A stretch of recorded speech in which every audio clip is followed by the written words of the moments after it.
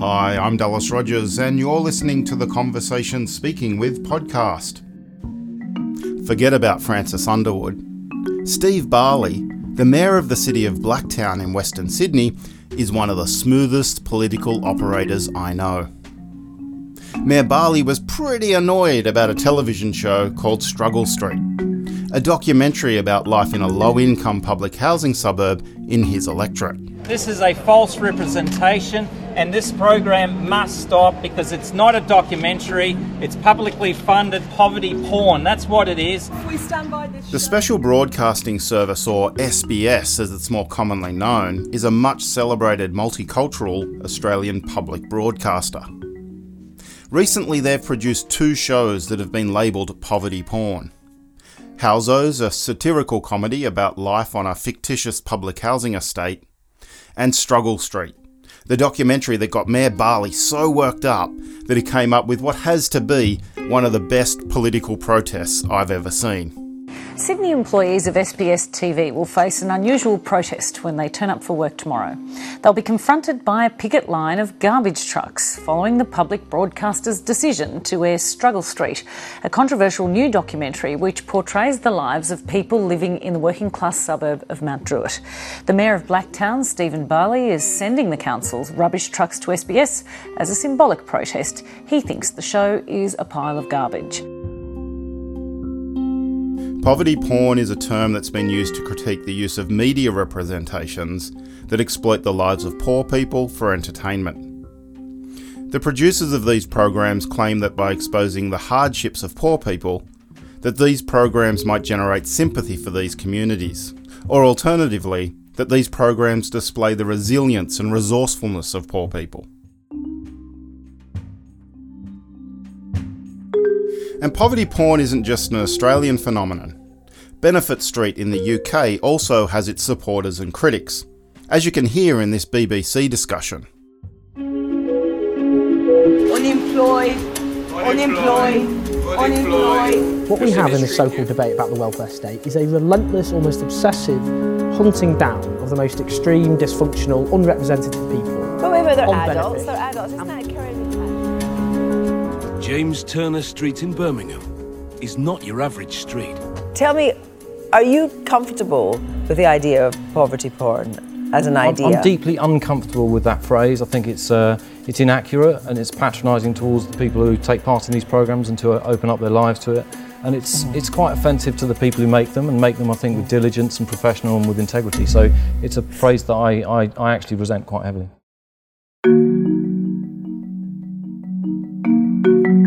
People are powerless to challenge a lot of the stigmatising images that are coming from, the poverty news, the poverty knowledge, the poverty stories. They don't have much capacity to actually be involved in those ways of meaning making. That's Associate Professor Deb Waugh, talking about the news stories, research and television programs that portray poverty in post-industrial cities. So I'm Deb Waugh, and I'm from the McCaughey Centre for Community Wellbeing at the University of Melbourne. And for Associate Professor Deb Waugh, the polarising debate about poverty porn, which pits exploiting the poor on one side and empowering the poor on the other, just doesn't seem to capture the complex ways in which narratives about poverty and place are created. Yeah, well, I think it's quite complex, and the media do get pointed at, and fair enough sometimes, but I think it's more complex than that. So if we're talking about poverty stigma, then we're talking about how the media talks about poverty. So I think about it in 3 ways. 3 ways to create narratives about poverty and place. Number 1, poverty news. Poverty news. So the way that it reports news about poverty, issues of inequality, rising inequalities, diminishing inequalities, don't hear that too frequently. The impacts of it and those kinds of things. In a nation of plenty, poverty has many faces. Brooke Corby is one of them. Welcome to Four Corners. I want to start tonight with some statistics, real ones, each one a person. According to the latest figures, 2.2 million Australians live below the poverty line. More than 600,000 children under 15 live in households where no one has a job. Number 2, poverty knowledge. Then you have poverty knowledge, which is the ways in which we research and understand. And I think that is connected to the media because researchers are encouraged to engage with the media. The media is interested in what researchers are saying about poverty. That's partly through the evidence for the stories. Sometimes it brings stories into the media, studies are released. Number 3, poverty stories. And then the other one is poverty stories, the cultural production around poverty. And again, that blurs and draws on those other stories. And they speak to each other in some ways and they show it up in different ways. So when we say the media, sometimes we're thinking about stories in the news, sometimes we're thinking about some reporting of research, and sometimes it's things that we've seen on television, like some of the reality TV shows that have been around lately, like Struggle Street and other things. Sociologists are very critical of this idea that social science research is an impartial, objective science that can somehow be detached from the social world we're researching. As a researcher, I've become increasingly aware of our complicity in contributing to the thing that you're actually trying to understand and analyse. So you're encouraged to get your news out. The more you get it out, you're lauded for that. But what are the impacts of that? I actually don't think just giving people information about poverty anymore will make any difference. We know so much about it. Yes, there's little new things to know, but we know it's there. I think just to keep creating mountains of information about it in and of itself will not make any difference. I understand too that we have to talk about poverty, but is it just about throwing stats at it, or is it understanding it in other kinds of ways? How do we bring other people into that story making to understand its complexity and its nuance? What is the role of the researcher in that? So policymakers also need to be critical of their subjective position within the knowledge production process. The policy is also being a little bit separated from the reality in those neighbourhoods. I think there can be not very much contact and understanding of what's going on. And there's been some people that have been writing about that division, that increasingly the people that are developing policies and working on people are living in a different kind of world. And I do get concerned that there's not a lot of understanding, and I think that gulf that's opening up is quite wide, and I see a lot of policies that are kind of understanding these experiences of stigma and inequality and poverty and disadvantage in particular places that actually don't really understand its lived experience. And like most social phenomenon, to understand the lived experiences of low-income communities, you need to go back in time.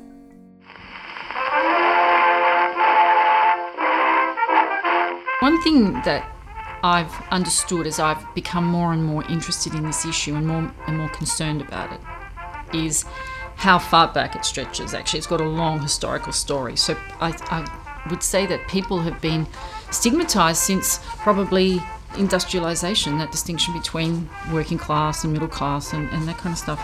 I think in contemporary times what's happening is that as the category of working class experience changes and becomes more of displaced working class, then the potential to be really profoundly stigmatised is intensifying, and the opportunities to talk back to it are diminishing. So, you used to have an old working class culture that challenged it, maybe effectively or not, but I think these days there's much less opportunity to talk back.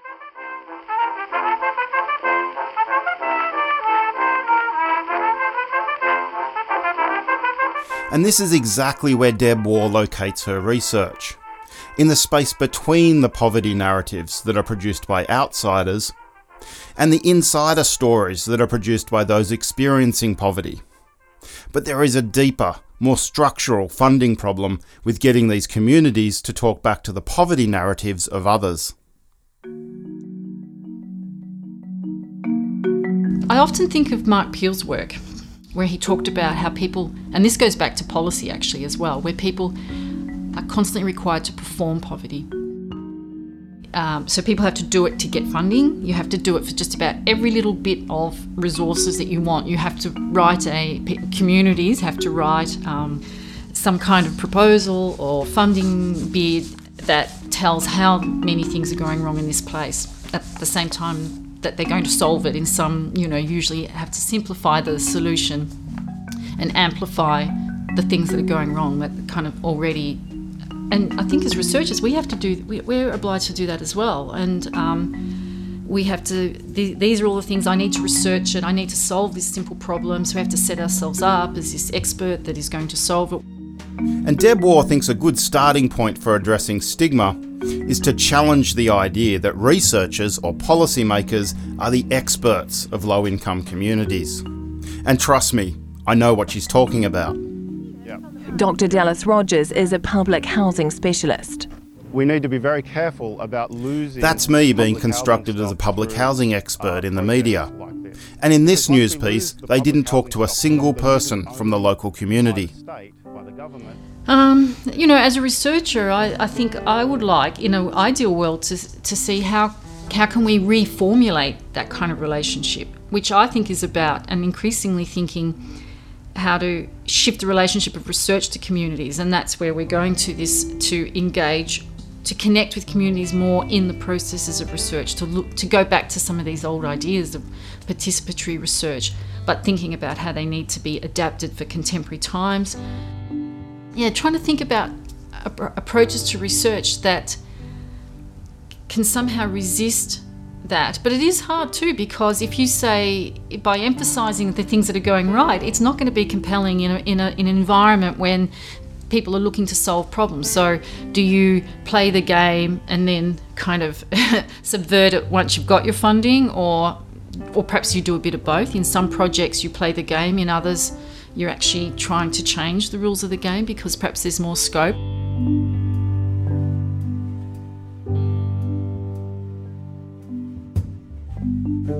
And in the most difficult of circumstances, the experiences within that category have become more varied. So there's much less of a potential for experiences of solidarity.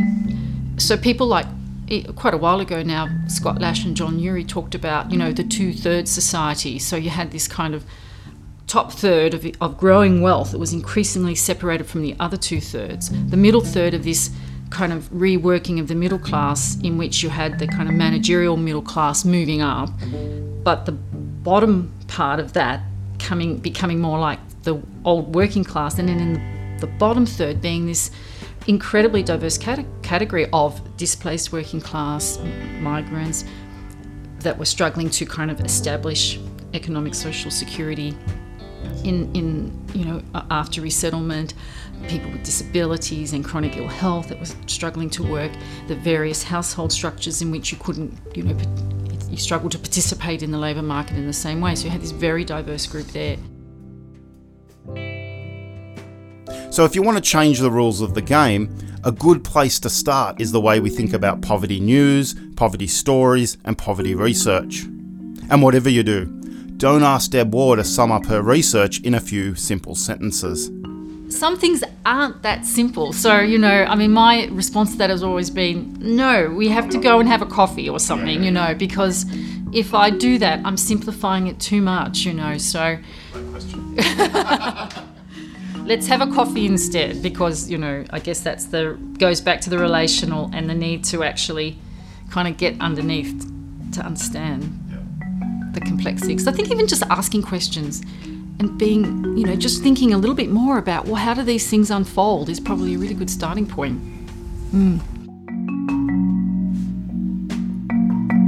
Thank you for listening to this Speaking With podcast. Just a reminder, you can subscribe to this podcast series on iTunes or through TuneIn Radio. And if you liked this podcast or have ideas or suggestions for the Speaking With series, please leave us a review or comment through iTunes. I'm Dallas Rogers. See you next time.